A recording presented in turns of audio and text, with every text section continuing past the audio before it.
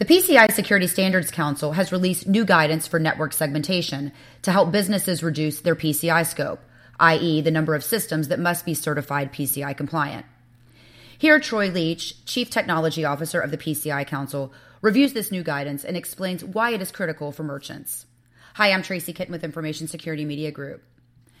So, Troy, PCI scope is something we hear quite a bit about, but what does PCI scope really mean?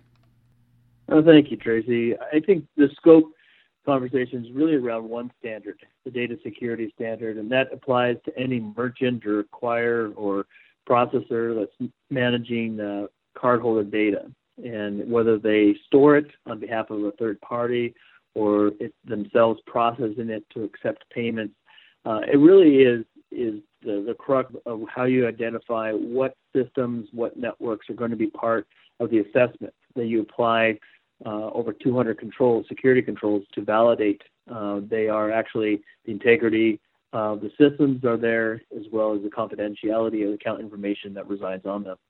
So scope is always a big question, especially for the CFO or leadership that is looking at investing and how we go about demonstrating our security and how can we find ways to minimize that scope. Sometimes that's done by just simply removing cardholder systems from that network, or removing account data from how they process it to a more simplified, limited access type environment. Sometimes it's through point-to-point encryption or other means where you're just simply devaluing the data and eliminating those types of systems. But in other cases, the systems still need to process in a familiar way, and using networks and systems to help segment that helps to minimize scope. And that's what this paper is trying to do, is give a couple of examples of how an organization could take their existing environment, possibly the existing systems that they have in place, and apply some good security guidance about separating those, isolating those systems from the rest of their network, so you minimize what systems would be part of that scope to apply the PCI DSS assessment.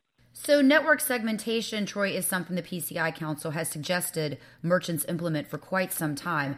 It sounds great in theory, but it's not so easy to actually accomplish, is it?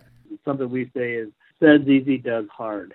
And especially as we evolve our systems, that we now have cloud services and other virtualization, pretty much every type of major enterprise, it becomes much more complicated to know how do we truly separate sensitive systems, sensitive information from those that don't require the same level of scrutiny that would come with evaluating against the DSS controls.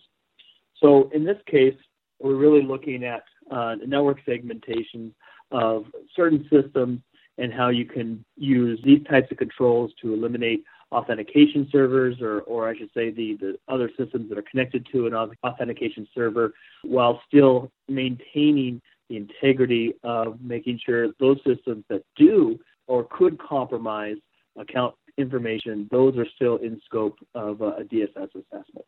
One thing I thought was interesting in the new guidance is the fact that network segmentation might create more problems. So if not done properly, network segmentation can actually hurt by putting cardholder data at greater risk. Could you tell us, Troy, or provide an example of how an improperly segmented network or system could be more of a hindrance where card security is concerned? Absolutely. I think this is one of the most common mistakes done by organizations that actually do suffer an account data compromise.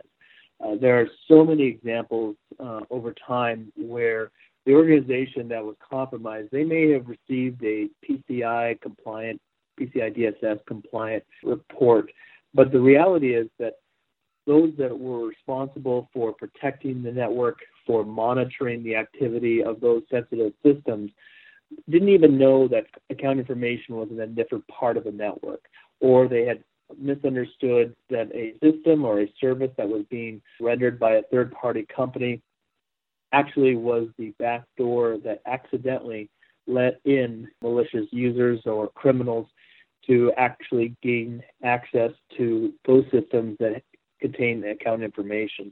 So for this, we're really focused on creating some awareness around those types of systems that may have been overlooked and not part of the original assessment, and making sure that organizations that are trying to reduce their scope in order to have a more simplified approach to compliance, they're still maintaining the integrity of making sure those connected to systems, those that are not in the card data environment but associated and connected in some way through logical or physical controls, those are still being looked at, and the activity of those accounts are still being managed so that you don't have those types of incidents that lead to many of the account data compromises we've seen over the last 5 to 10 years. Troy, if you had to pick out 3 to 5 key points related to network segmentation that are provided in this new guidance, what would they be? Well, I think the first is just to have awareness of the connected to systems and that they are in scope, that an organization should start with the mentality that everything is in scope, and then we peel back from that those systems that we can demonstrate truly cannot have any type of logical access to sensitive areas of card data storage or access. The second is probably around implementation of that connectivity is not just done by networks. This document itself will focus on network segmentation, but segmentation can be done by eliminating data elements, by other types of third-party outsourcing of those services, and that you really can find many different ways to isolate and minimize the effort to go through PCI compliance. I think another thing that comes to mind when talking about this is around reducing the number of system components that actually are in scope for PCI DSS. So often we make the mistake that we identify a certain percentage of our system in scope for PCI DSS, and then we just start with the assumption that we have to protect the network as it's designed today. One of the better or prouder moments, I should say, that I've seen in the PCI is when people start to re-architect their networks and start to re-engineer for better security by simplifying the process and eliminating systems in that network so that you're no longer having to apply so many controls against so many different systems. You can actually start to focus on critical systems and apply better security because you're doing more rigorous monitoring and other type of activity around a much more narrow scope of systems. So I think those are a couple of the fundamental aspects of network segmentation in this document. The greatest value to me as someone that really did not contribute much, this was contributed by the industry stakeholders, assessors and colleagues and board of advisor members and other members of the council. To me, looking at this document, some of the value that I see from this is the illustrations, because I'm a visual learner.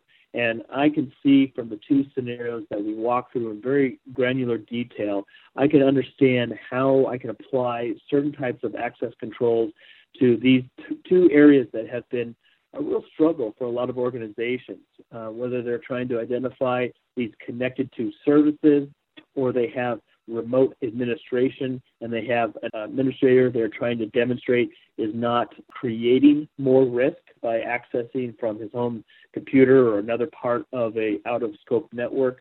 Those are critical aspects for any security professional and any compliance auditor trying to minimize their effort by still having the integrity of the process. I mentioned merchants in the introduction and the fact that network segmentation in this new guidance would be of great importance to them. But beyond merchants, Troy, what other entities should be interested in this new guidance? Well, I think it starts with assessors that are a merchant partner in evaluating what is that scope. It's always up to the merchant to define that scope, hopefully in partnership with an assessor that is familiar with where cardholder information is within their network. At the same time, I think acquiring banks, those that are working with merchants as a partner from the other side and receiving these reports of compliance, they also play a critical role in making sure that the scope of the assessment, scope of the report is accurate. So educating the merchant partners, whether it's a service provider, a assessor, or an acquiring bank, all three of those entities should be looking at this as critical guidance if they have these types of scenarios to apply them to better understand how they go about creating scope guidance and creating a good network perimeter that truly does segment sensitive card data environment from other parts of the network. Troy, is there an effective date for this new guidance? Is there a time at which merchants or other entities will have to comply with some of these new recommendations? Well, these recommendations really are a culmination of years of guidance that we have created.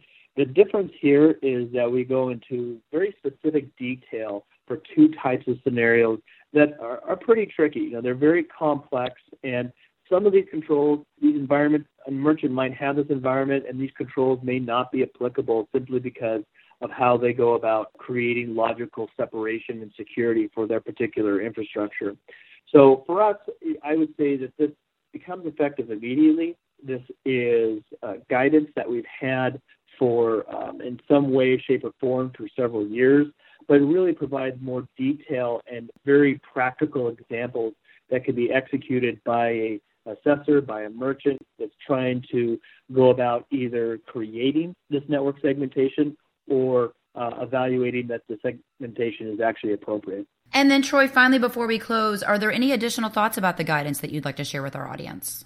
I think more guidance that we have, the better. I don't think sometimes when we look at the risk assessment itself for DSS environment, we get so focused on the actual security requirements and not what the end goal is. And in this case, this guidance helps try to create almost a requirement zero, and I say that tongue-in-cheek. But what we try to do is provide practical guidance that helps shape the assessment before it begins, and so that you can create good, practical, manageable environments for network security around cardholder data without having to break the bank in trying to secure all systems equally. If it is a flat network, then all those systems are in scope to the same level of rigor. And what we want to do here is create some guidance, and you'll probably see more guidance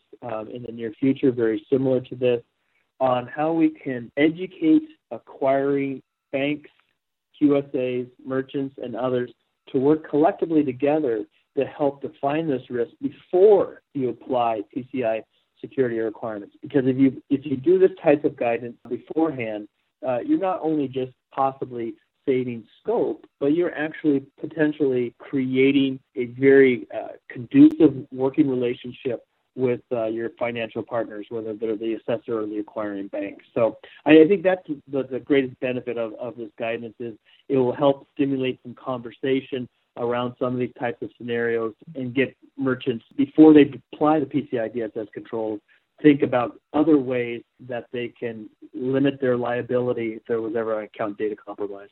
Well, Troy, as always, I thank you for your time. Very informative. Thank you, Tracy. Appreciate it. Again, we've just heard from Troy Leach of the PCI Security Standards Council. For Information Security Media Group, I'm Tracy Kitten.